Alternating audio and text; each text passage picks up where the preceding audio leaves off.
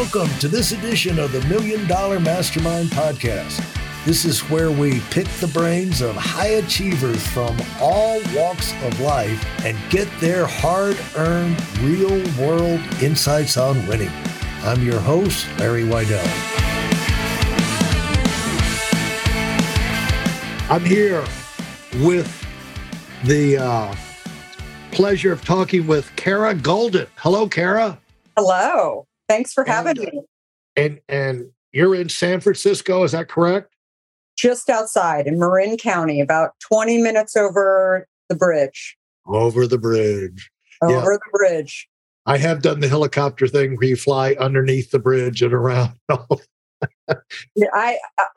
You're a bigger person than I am because I've been driving on the bridge when that happens, and I've always been curious who actually does that because it seems a little scary. It is. It's more scary in retrospect, but then when you're there, it's a surreal experience every time you get in a helicopter, as far as I'm concerned. So. Try not to think too much about it, but it's. Yeah. I agree. So I do photography out in Aspen, and you have to have the doors open in the helicopter, and so you're looking down 14,000 feet, and you're saying, "What am I doing? Why did I think this was a good idea?" But another pretty part of the country too. Yeah. So I bet those photos are beautiful. And so, Kara, congratulations for to get everybody up to scale. You started, you've done many things in business, and you're doing many things. And it's always fun when I see somebody with this crazy schedule like you've got, and all the plates spinning, because I could relate to it. It's like, how did I get myself into this? But it's fun. And, you get ideas, you try things, and you learn things, and you have a lot of fun, meet a lot of people. And you're somebody who has accumulated a wealth of knowledge about how to navigate life successfully. And the proof is in the pudding. Started your company, we'll hear about that, called Hint, unflavored water, and 2005. Now 200. It says the statistics we've got is 262 employees roughly, and revenue north of 110 million. Does that sound roughly about right? Much higher than that, actually. Okay. But yeah, so we're just about 200 million net. Wow. Yeah. So it's Hint is now 17 years in. We are the largest unsweetened flavored water in the U.S., only available in the U.S. at this point. It's crazy. I mean, I didn't know that. I call myself an accidental entrepreneur. I had no idea. I, of course, knew that I was starting a company and launching a new product, but I had no idea that I was starting an entirely new category in the beverage industry, which is called unsweetened flavored water. And why that's important is that you can't get shelf space. You have to educate the consumer as to why they need it. The points, like when we were trying to actually get it into stores, buyers would say to us, well, if it was such a great category and such an important category, then why isn't Coke or Pepsi doing it? Right. And, and I'm like, I don't know, but I'm here. Yeah. And, that's, you get a lot of no's. Along the way, right? When the established players aren't doing what you're doing. And so that in and of itself, I think when I look at entrepreneurs that have disrupted industries, I'm always so curious what were the names that they heard? What were the roadblocks that they heard? And how did they keep going? right? Because you do hear a lot of no's. You have a lot of people, you probably have your own doubts. But when people are actually telling you why you can't, often people are actually projecting their own thoughts and securities on you. Right. But that was, the early days. The early days. It's great to be first in, like Bear Aspen. Bear Aspirin. You got Coca-Cola. The first into the Coke category. That it's great to be the first one to create the category. Unfortunately, it's almost impossible to get going like that, and because people will say, "What you ran into? What is it?" You have to do so much education, but you do if you pull it off. You got an insane advantage. Because the other people have to follow in your footsteps, and so when you started, what's fascinating, you talked about Disruptor. I was looking for this comment while you were talking, the Huffington Post listed you as one of the 6 disruptors in business alongside Steve Jobs and Mark Zuckerberg. Pretty heady colleagues in the disruptor world there. Did that surprise you when you saw that? It did actually. I've been interviewed for a ton of different pieces over the years, but no one called me for that. So it just sort of showed up on a Google alert one day. So I thought it was I'll take it. Yeah. But it was a lot of fun, and I think that it's I mean, more than anything, I think that I looked at the other people that were on that list as disruptors, right? Yeah. And I mean, even Facebook, when Facebook was first coming out, there were a lot of people that didn't believe that Mark Zuckerberg could actually get this to market. I mean, he was still in college, right? There's a lot of people who think, maybe so much today, but that if you don't go to college, you can't actually develop a company. Well, actually, there's a lot of people, a lot of people. Jobs, and as well as Mark Bill Zuckerberg. Gates. I mean, Bill Gates. I mean, there's a lot that didn't go. So, that's a wrong statement based on what we know today. Yet, I think, and again, I'm not, bashing going to college. I think that there's other reasons why you'd want to go to university. But I think it really speaks to people are going to have opinions, and how do you keep staying focused and moving forward? Because that is what disruptors do.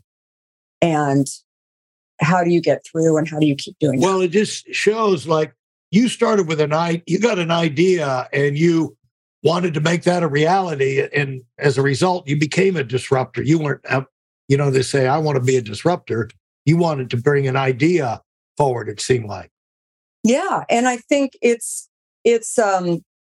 think it really boils down to having the right habits, that you're, moving forward and getting up every day and continuing to work on, trying to make something happen. I knew that in order to actually launch a beverage, I needed to actually get it on the shelf. Well, before I could get a product on the shelf, I had to figure out how to make it.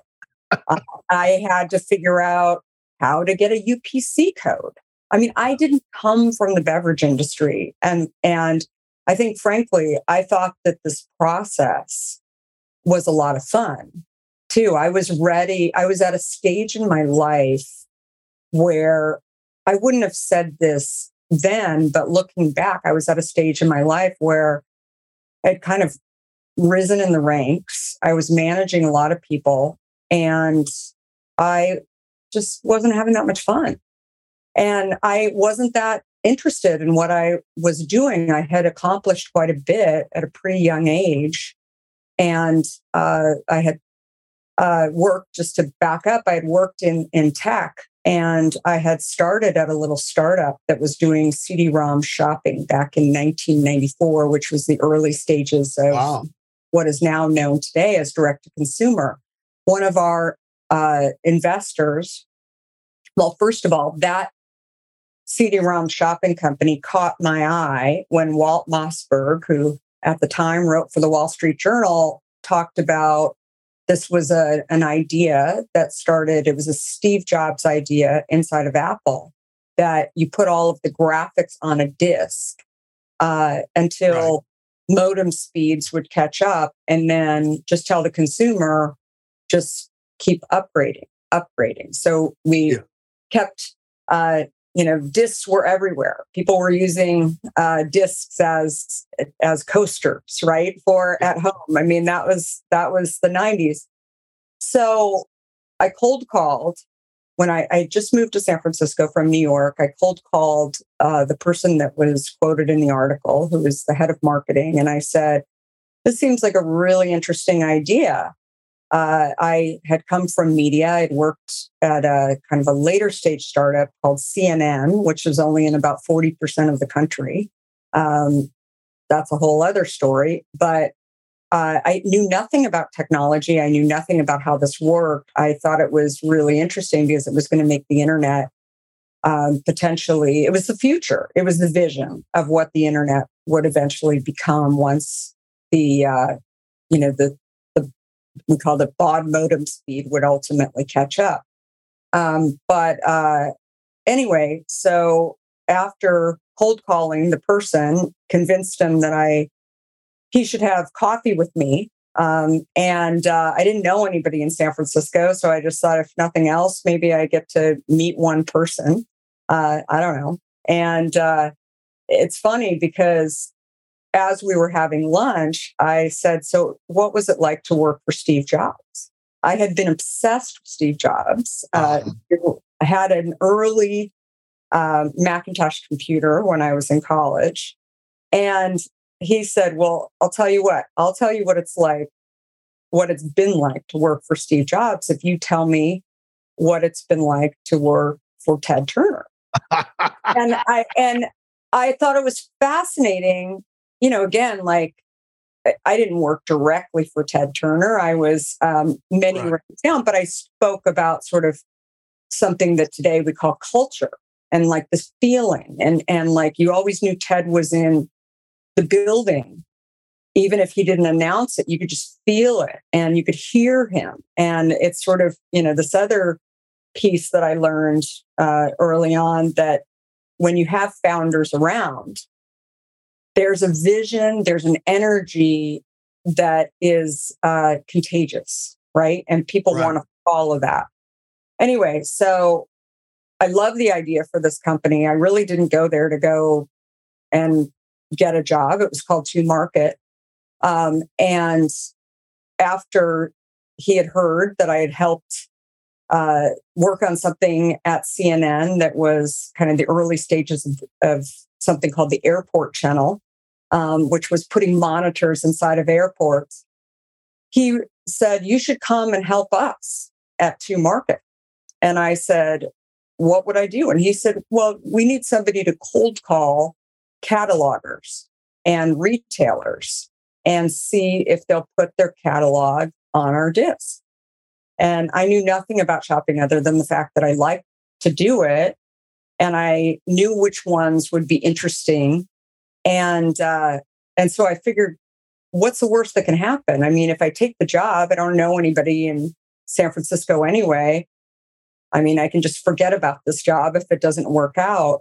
But that was, it ends up that was a really good decision, because shortly after taking the job and doing things like calling Mickey Drexler, who was the head of the Gap at the time, they didn't have a catalog, trying to convince him that they should be on this disc and step into the internet, step into the future.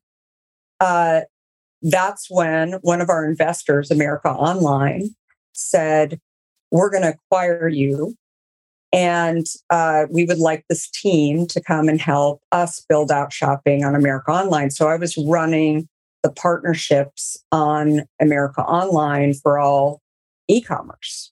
And nobody really I was the youngest vice president. I was one of the few women at that rank.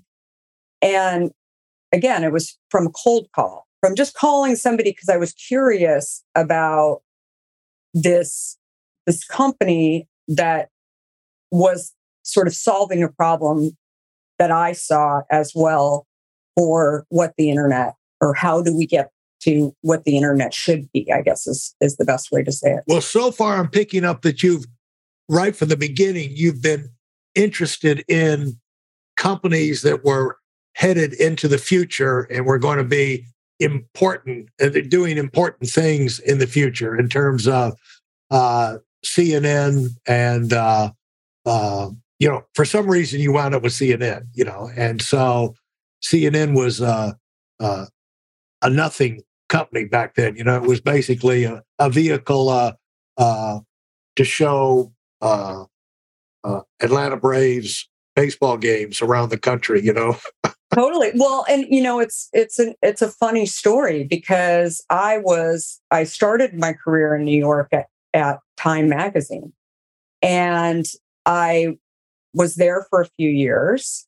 I very quickly realized that, and again, I think that kind of changed over time, maybe at Time, but that the culture that I was in, I had gone to Arizona State University. I hadn't gone to an Ivy League school, and Time, they hired me, but there were limits that as to where I could go in this company unless I went and got my MBA. And then one day I got a call from a headhunter who said, there's this company, CNN, that is interested in interviewing you. Would you be interested?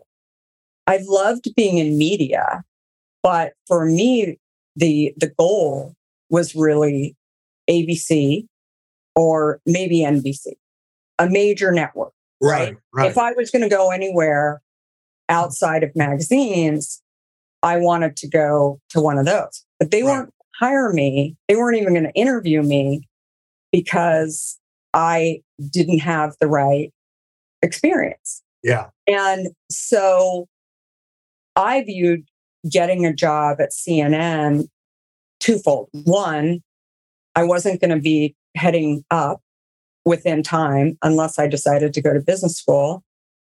And so it got me out of there to go to something that would be a stepping stone to eventually get me to ABC. But what I realized really quickly, and this is where, I mentioned earlier about having a founder around, I really tasted, the excitement of having a founder around. And, there were days when Ted would walk in the building and speak to us. He generally was in Atlanta, but he was in New York a lot. And he would speak to us about his vision. And he's like, the world needs 24-hour news. And there's going to be one feed, and it doesn't matter what their government looks like, what language they speak.